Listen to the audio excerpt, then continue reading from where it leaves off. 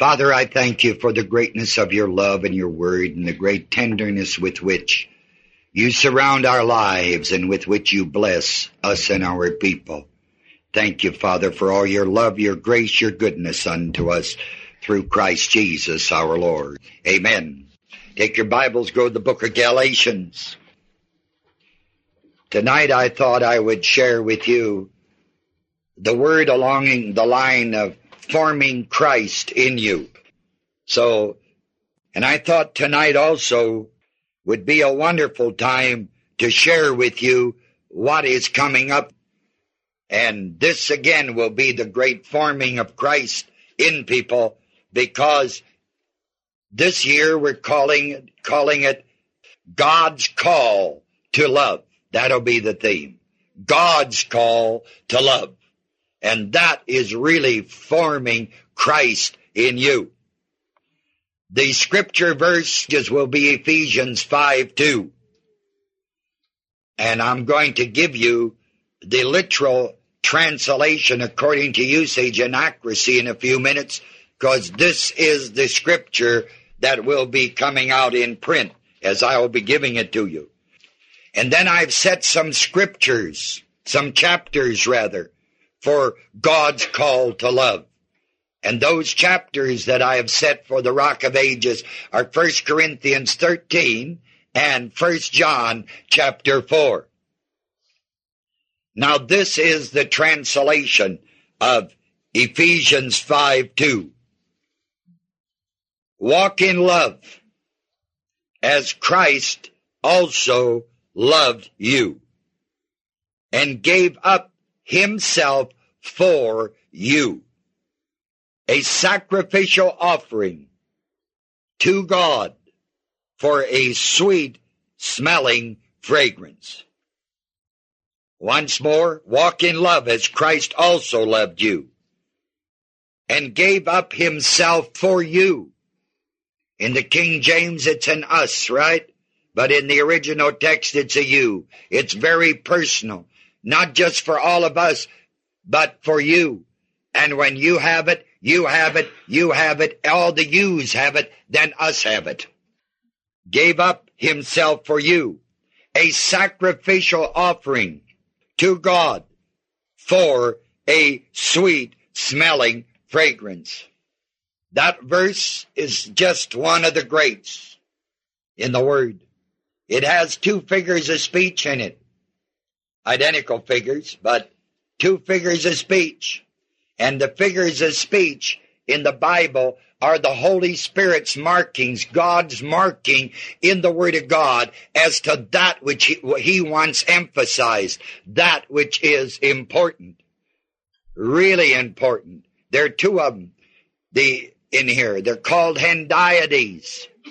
Hendiades, the figure hendiades means when two things are said, but one thing is meant. Puts the doubleness, the absoluteness of it twice, the guaranteed absoluteness on it, and it's said twice. Two words are used, one thing meant, but it's done even twice in this verse, so it's double established in this particular verse. The words, of course, are, Christ loved you and gave himself. When he loved you, he gave himself. The loved you includes the giving of himself. And the second one is an offering and sacrifice to God. An offering is a what? Sacrifice. That's why those two figures are really significant in it. So it looks to me like we're going to have an abundance of scripture to work through the Rock of Ages this year, doesn't it? On God's call to love. Well, this Christ formed in you is in Galatians chapter 4, bless your heart. Galatians chapter 4, verse 19. My little children, of whom I travail in birth again, until Christ be what? Formed in you. You and I know that to have Christ in you, the hope of glory, is not something that man does by works. For we're not saved by works, we're saved by what? Grace. Not of works, lest any man should boast. So if there's going to be a forming of something, that has to be works. And this is not spoken to the unbeliever, it is spoken to the one who is already a Christian, a believer. And you and I know when someone is a believer, he has Christ where? In him. Christ in you. Colossians 1:27, is it? Christ in you, the hope of glory. Christ in you. So that doesn't need to be formed. That's already there. And it's already told to you in the opening part of the verse where it says, my little what? Children. My little children. If you have a child, you no longer have to think about heaven when you got one. If you have Christ in you, you no longer have to think about it. You got it, right? Okay, he's talking here to believers who still need to do something. The same as a little child's born, it needs to do something. The one thing this little child needs to do is grow up. It's all in that little package when it's delivered, 7 pounds, 6 pounds, 9 pounds, 12 pounds, however you came poundage-wise. It was all in that package. Every potential, everything regarding your life was in that little package. Then you had to grow up. You had to develop through adolescence, through youth, into adulthood. Now when you're born again of God's Spirit, having Christ in you, that's the new birth. That's eternal life. That's to be born again. That is to be born just like the first birth is a birth. It's born. The second birth is a birth. It's born. Now it has to be formed in you. Has to be formed in you. And he was saying here that he travailed in birth again. The travail is like the suffering pangs of a woman on delivery. When the first indication of the birth of the baby comes, those moments are not every 2 minutes. They takes time. Then finally, when it's almost the delivery's there, it's just constant, and there all at once is the newborn baby formed. Now that's what he's talking about. Once you're a Christian, born again of God's Spirit, those of us who teach and work with people, we have to get to them all the time. And they build this Word of God in their life, in their mind. Put ye on the Lord Jesus Christ. Let this mind be in you, which was in whom. That is the forming. The forming is renewed mind. Now, if you look at 2 Peter chapter 3, verse 18. But grow in what? Grace. 2 Peter 3:18. Grow in grace. Now wait a minute. Grace is perpendicular, unmerited. God down. Looks like a contradiction, doesn't it? To the average mind, but not to those who have spiritual understanding. To grow in grace is to grow in the knowledge of the Word of God, that God, by grace, makes these things known. That's what it's talking about. Grow in grace in the knowledge of our Lord, All the grace that God has given. It's renewed mind, putting on the mind of Christ. Knowledge, grow in knowledge of our Lord and Savior, Jesus Christ. This great truth of forming Christ in you is also in Colossians, Ephesians, Philippians, Colossians, chapter 1, verse 9. For this cause, Colossians 1:9. For this cause we also, since the day we heard it, do not cease to pray for you, and to desire that you might be filled with the knowledge of his will. We are filled with his presence, with his birth, Christ in us, the hope of glory, but we have to grow up, you understand? We have to mature, we have to develop, we have to have Christ to be formed in our minds. The reason you have to have Christ to be formed in your mind is because your mind controls your action. This is where you do your thinking, not in your tootsies. Do it in your head. That's why it has to be formed up here. That ye might be filled with the knowledge of his what? Will. That word filled is the word plerako. Look, here's a glass. It has water in it, but it's not full. Filled. That word filled is plerako in the Greek, which means filled to capacity. Filled full to capacity. There's another word in the Greek that is also translated filled. It is the word pletho, which means filled to overflowing. If I poured water in here, it'd first have to get full before it could what? Overflow. But if it would overflow, it still would be full, but it'd be full overflowing. Now this word here means to be filled to capacity, plumb full with his what? Knowledge, with the knowledge of God's will. Now people, how are you ever going to get the knowledge of God's will? From the what? The Word of God. There is no other way to know the will of God outside of the Word of God, sir. Right now they're playing baseball in Kansas City. World Series. Hey, what rule book? Man, we're smart, aren't we? If you're going to play in God's league, if you're going to play in God's league, if you're going to be a believer, a Christian, whose rule book? God, people, it's so simple.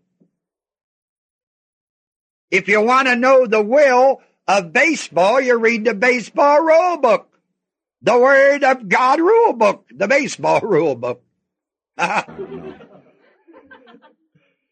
People, this is so simple and hardly anybody's ever dared to believe it, much less talk about it. If you want to know the will of God, you're going to have to go where? The Word of God. You want to know the will of baseball, you go to baseball rule book. I've taught this so often, someday somebody's going to believe it. Try it. That's what it's talking about. Filled with the knowledge of his what? Will. In all wisdom and spiritual understanding. That's a biggie, isn't it? Boy. For what reason? Verse 10. That you, ye is you, that you might walk worthy of the Lord. Because that's the reason you put the forming of Christ in you, so that you can walk according to that. You can do the will of God because you know the Word of God. And if you then desire to walk, you can walk worthy. Because the walk is your decision to live the Word. It is you making up your mind to walk according to the Word. That you might walk worthy of the Lord unto all what? Pleasing. So you can please God. Being fruitful, production, producing something. Fruit is production. See the apple trees out here? The kids haven't picked them all. There's still fruit on there. See? Fruit, fruit, fruit. is good works in here, walking according to the Word of God, having formed Christ in your mind, in your life. And then it says, and increasing.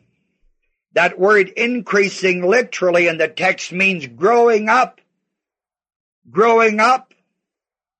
Through the years, I've felt so sorry for people time and time again.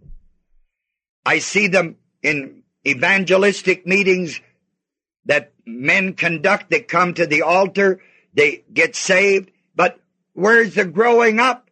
Somehow or other, you just turn them loose. Say, well, thank God they're born again, give them a Gospel of John, and send them on their way. People, that's stupid. You don't have a baby born and thank God for the birth of the baby and give them one bottle and say goodbye. Have to be an H of a big bottle. And who's going to put it in their mouth? Take somebody. See, the believers have never been taught God's word. They've never been brought up. They've never been babied. They have never taught how to form Christ. They've never done this for them. This is what we do in our ministry. Our whole ministry of research and teaching is to grow people up. Basically, our ministry is to the little children, the born-again ones.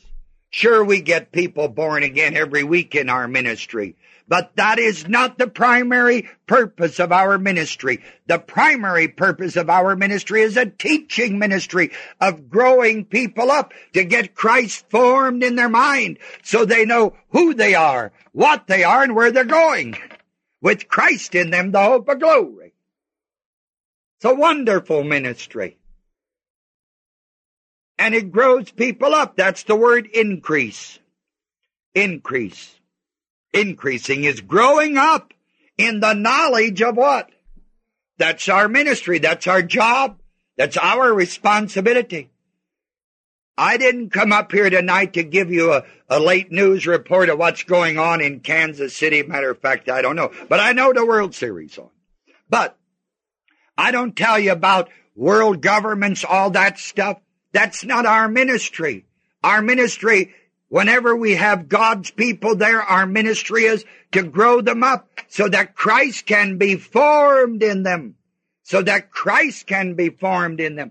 That you can move out of the little child category into the adulthood of God's word where you can stand strong meat instead of just milk.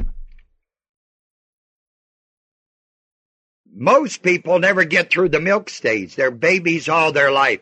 They live off of somebody else's believing, somebody else's sayings regarding God. They never quite come to the Word of God themselves and really grow up and handle it, which you can do because of the teaching of the Word.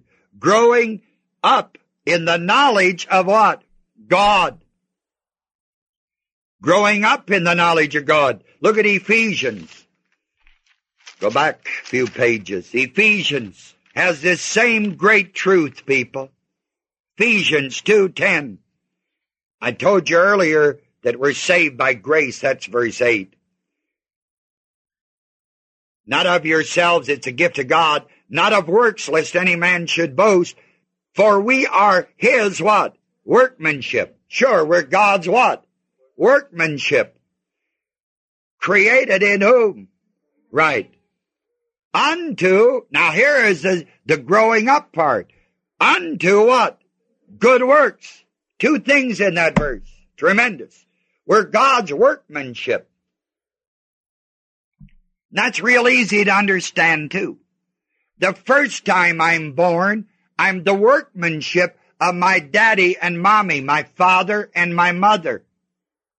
When I am born again, I am the workmanship of whom? God. I'm the workmanship of God. Now, being my first birth, did my father and mother love me? They sure did. My mother had to feed me, pants me, take care of me. Dad had to supply the money, all that stuff. That's all love. That's right.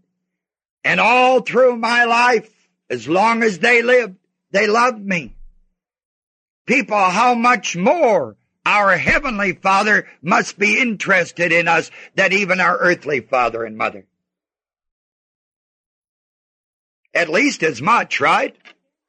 If my earthly father loved me more than my heavenly Father, then my earthly father should have been God, by sheer logic. My earthly father never enjoyed when I was sick. My earthly father never wanted me sick. And yet I was taught many years ago that my heavenly Father made people sick whom he really loved. I was taught that, and I believed that. You know why I believed it? Because you can't go beyond what you're taught. And I was taught that, not from the Word of God, but from men who taught around the Word of God. And I believed it. But by sheer logic, sir, if your earthly daddy doesn't want you sick because he loves you, certainly your heavenly Father wouldn't want you sick because he what? Boy, oh boy, when are we going to believe God, his word? It's really something. We are his workmanship, God's workmanship. Do you think God loves what he did? Sure, he loves you. You're his workmanship. A daddy loves his child. God's the Father. We are his children. He loves us. Do you think he wants the best for you this week? He sure does. Next week too. He always wants the best for his children. The only way you can not receive it is to live outside of fellowship, where you tell your earthly father, look, Dad, you may be my father, but you go stick it. Then your earthly father can do what? Nothing about it. Likewise with God, people. If you tell God to go stick it, then God Almighty cannot do anything. He's your Father, understand? We are his workmanship, people, which God hath before ordained that we should do what? Walk in them. Good works. We don't do good works to get saved, but because we are saved, we form Christ in us and do the works which he'd have us to do, which is simply carrying out the will of what? That's right. Boy, isn't this wonderful? Look at 2 Corinthians, bless your heart. Almost could get excited about it. Very few people believe this, and it's too big, they say. Well, we got a big God. We ought to start believing pretty soon. 2 Corinthians 6:1. We then, as workers together with him, and that with him is properly supplied, meaning together with him, God, the last noun used in verse 21, previous chapter. We then are workers together with him, with God. Working together with God. I had an earthly father. I worked together with my Father. God is my Father spiritually. Working together with the Father. Sort of interesting, isn't it? That you and I are workers together with God. This makes us more than conquerors. This makes us super conquerors. It makes us for the more than abundant life, people. It's really something. We're workers together with God. Who's ever dared to believe that? The God who created the heavens and the earth, set the stars in their courses. He's not a little peanut God, people. He's God Almighty, right? And we're working with him, and he loves us. Man, what a life you've got. What a ministry you've got. What a day to be alive. To be able to move as a son of God, as a daughter of God, with the power of God in you, with Christ formed in your mind, knowing the Word of God so you can carry out the will of God. Workers together with God. You see, people, what you confess with your mouth is what you ultimately manifest in your life.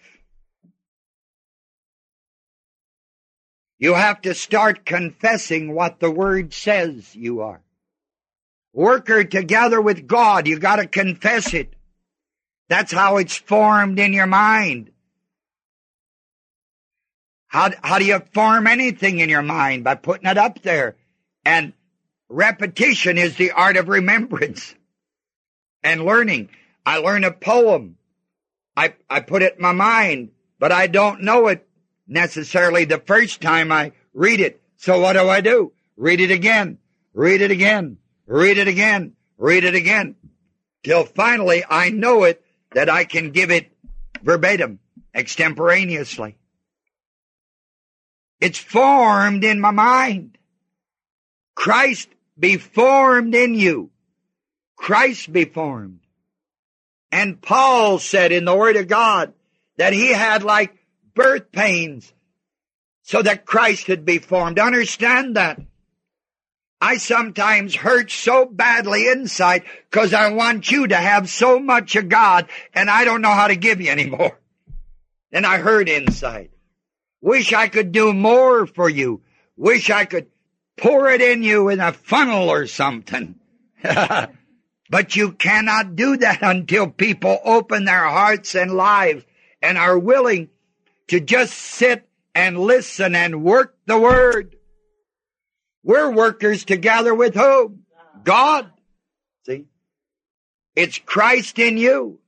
And in the forming of Christ in your mind, walking in alignment and harmony, you are in Christ. Christ in you is the new birth. You in Christ is your fellowship, your walk. And that walk comes from knowing the Word of God, learning the Word of God, which then makes known the will of God. No man will ever know the will of God without knowing the Word of God. That's growing up in Him. That is putting on the mind of Christ. That is renewed mind. We talk about this year being a year of call to service. Many people interpret that only on this level. I don't interpret it on this level. I call it in service. The call to service is to get to know God's Word. And getting to know God this way, service this way, so that I can more effectively serve this way on a horizontal level. The call to service, sir, is perpendicular first, horizontal second. That's why I thought I'd teach you this tonight and show this to you, that no man ever rises beyond his confession. And if your confession is right on the Word of God, and you keep confessing that, saying it, believing it in your heart and life, it comes into manifestation. God is our Father. We are workers together with Him. And we have to work to form Christ in our minds. You believers that are out there witnessing, you have to so witness that you form Christ in their minds. And the way you do that is show them the Word. For the Word of God is what? That's how simple it is. Okay? Thank you, Father, for the beautiful night together. And thank you for your love, your grace, your goodness. And thank you, Father, for again allowing me to open the Word to your wonderful people here on this Sunday night at International. In the wonderful name of our living Lord and of our Savior, Jesus Christ. Amen.